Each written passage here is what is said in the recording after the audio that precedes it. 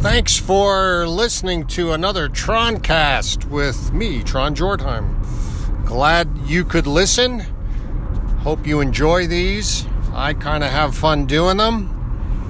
And one of the things I have a lot of fun with is turns of language and funny sayings that people use. And so I'm going to talk about that a little bit on this episode of the podcast, because telling stories and painting visual pictures is really what sets humans apart from all other creatures. I mean, maybe when your dog is whining at you, he's trying to tell you a story, but I'm not sure it's a very long story or a very involved story. Maybe dolphins and whales tell long stories. I don't really understand dolphin or whale very well, but they may tell some pretty long stories. But humans are fabulous at telling stories. And a lot of the things that make a story work so well is the way people use phrases and sayings and things like that to evoke responses, to stimulate memories, to create associations with other things. And it's really fun to hear how people use those allusions, associations, and so on in their speaking. And you know who's really good at doing that? Of course, storytellers are great at doing that, and people who write stories and tell stories. Comedians are great at doing that, because in order to set up a punchline or to get a laugh, they kind of have to build the right visuals and the right expectations and the right associations. And some people are just wonderful at that. And you know who is also really good at that is salespeople. Salespeople are super good at that because they can build associations around their products and offerings that, one, help you really understand what they're talking about and how it fits in with your needs and your desires, and how you can picture yourself using it and enjoying it and having some pride in it and that sort of thing. Good customer service agents are also wonderful at using turns of phrases or sayings to help calm people down when those people are angry, or to help people relax when they're nervous. Because with all the automation going on, it's rare that you actually get to talk to a real person. Usually you're yelling at a automated system trying to get its voice recognition to recognize what it is you want them to recognize so you can get something done. Or you're tapping on buttons or clicking things trying to get to where you need to be. And all of that is so annoying because so many of the automated systems have inelegant user experiences and often do not have a good workflow built for your particular situation. So by the time you actually talk to a real person, sometimes you're really annoyed. And to be able to talk to a customer service rep who can paint the right pictures with their language to help you relax, and then be able to build some associations that make you feel like you're going to actually get a resolution that is going to work for you, that takes a lot of skill and a lot of training. And I'm not sure many companies do that. I think most companies just give you a little script and, you get what you get. And some individual call center reps or customer service reps, for either their own self-survival or because they're very empathetic or tuned in to people they talk to, develop their own style of using language and visuals and stories to help calm people down and help move people to a good resolution. It's really great to hear it when it happens. It doesn't happen all the time, but it is good to hear. So if you're some kind of supervisor or manager or owner I would encourage you to listen to the customers more than you're listening to your employees when you're doing any kind of quality control on audio interactions or whatever. You want to hear the responses that your customer has and the things your customer says more than what you want to hear from your employee. Anyway, that's a whole other scenario and a whole other way of talking about things and looking at things, but it all comes back to how the language you use stimulates thought or stimulates visuals or creates associations for the person doing the listening. Anyway, that's a whole long setup for one of my favorite topics, which is old sayings and how they got to be and what they actually mean. And after this break for some sponsors, I'll explore one of my favorites. So hang around if you have a few minutes, please. And thanks for listening to the Troncast.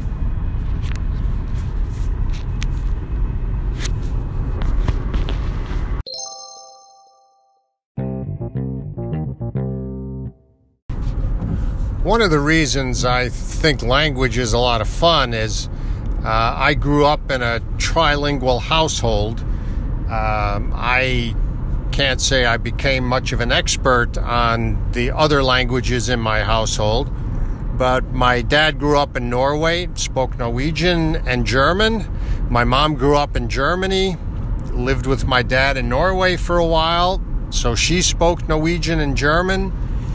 And like many kids of immigrants who had many languages going on in their house, I didn't really notice it too much, but as you think about it later in life, you realize that, about 15% of what we said was in Norwegian and about 15% was in German and the rest was in English, and you just kind of picked whatever word from whichever language best described what you were trying to talk about.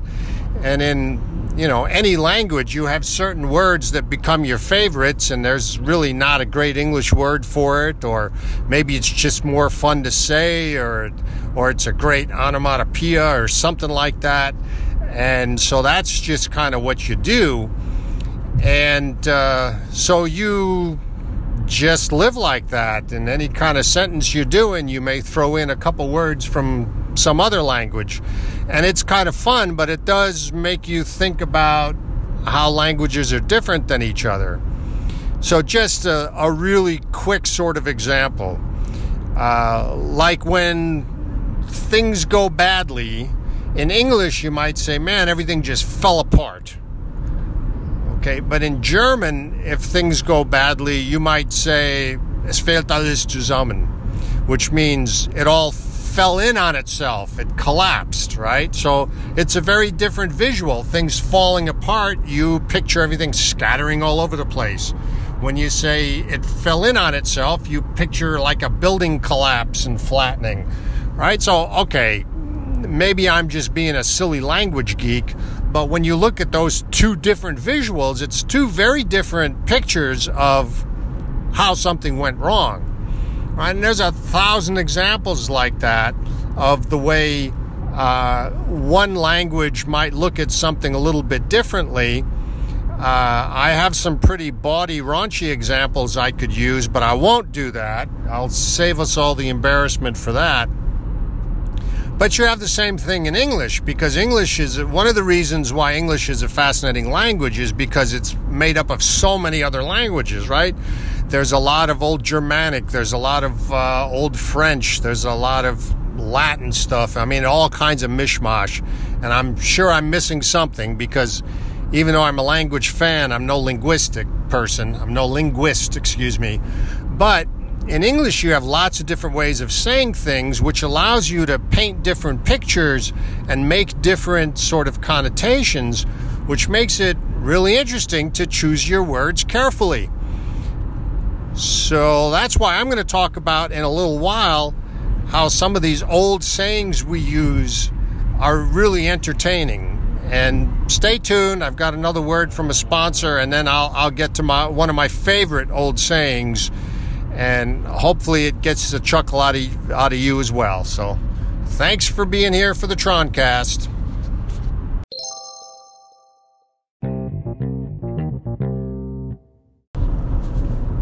You know, I love to tell a long story, especially about language and culture and society, and that's a lot of topics right there. One of the things I love is old sayings and how it is those old sayings came to be and what the heck they actually mean. Like, you know, when you tell somebody, oh boy, we're sure in a pickle. What the heck does that mean? And how did that even get to be? I don't want to talk about that one in particular, but that's a funny one. One of the ones I want to talk about is a wonderful insult that you can use when you're dealing with somebody who thinks they're some kind of tough guy and they're pushing their weight around and being a bully and being obnoxious and trying to intimidate you. Does that ever happen to any of you? Oh, of course it does. Got bullies running things all over the place, and people who think they can get their way by puffing their chest and talking loud and saying stupid stuff, right? Because everybody wants to be a gangster, but a lot of these folks are just lousy pranksters.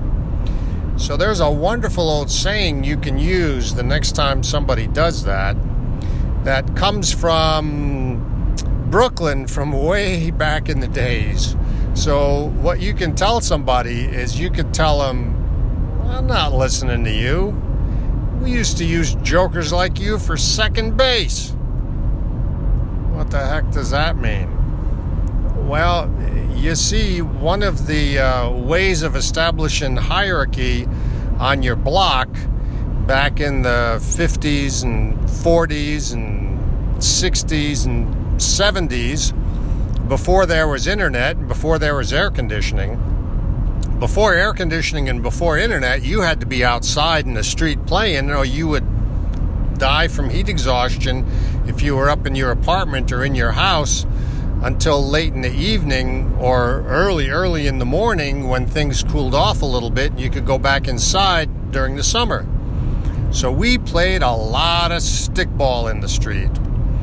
And so the way you set up your bases when you're playing stickball is you'll take one sewer cover or manhole cover as home plate, and then you pick a couple parked cars as first base and third base. So you have a really stretched diamond when you're playing stickball in the street because it's a long field, and second base is way out there. And sometimes you could use a sewer cover or a manhole cover as second base, but a lot of times we would use a kid as second base. The higher kids in the pack, so the alpha and several below always got to play, because when it was time to choose sides, you know, you could always get in a game if you were one of the, you know, top 50% kids on the block for reputation, for toughness, for how much of a smart aleck mouth you had, or how good you were at fighting. And it also, of course, helped if you were good at stickball, and you would get picked early. But if you were a little kid, or you didn't have much skill yet, or you didn't have much reputation, or you weren't a tough guy, sometimes we'd just make you be second base. You'd go stand out there in the middle of the street, and we'd have to tap you while we were running bases, and you were second base.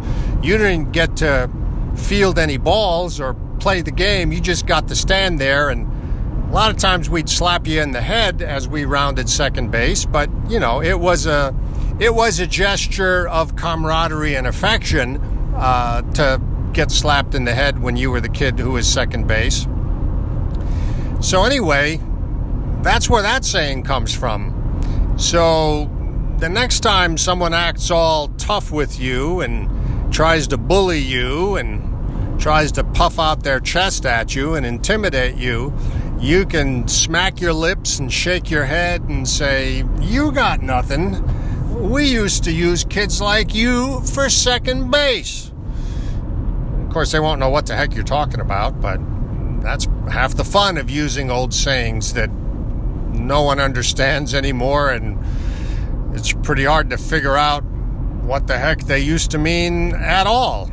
So, anyway, have fun with that, and thanks for tuning in to the Troncast and allowing me to talk some interesting stuff and sometimes some silly stuff. So, thanks for tuning in. And now for a quick break for a word from one of our sponsors. Thanks.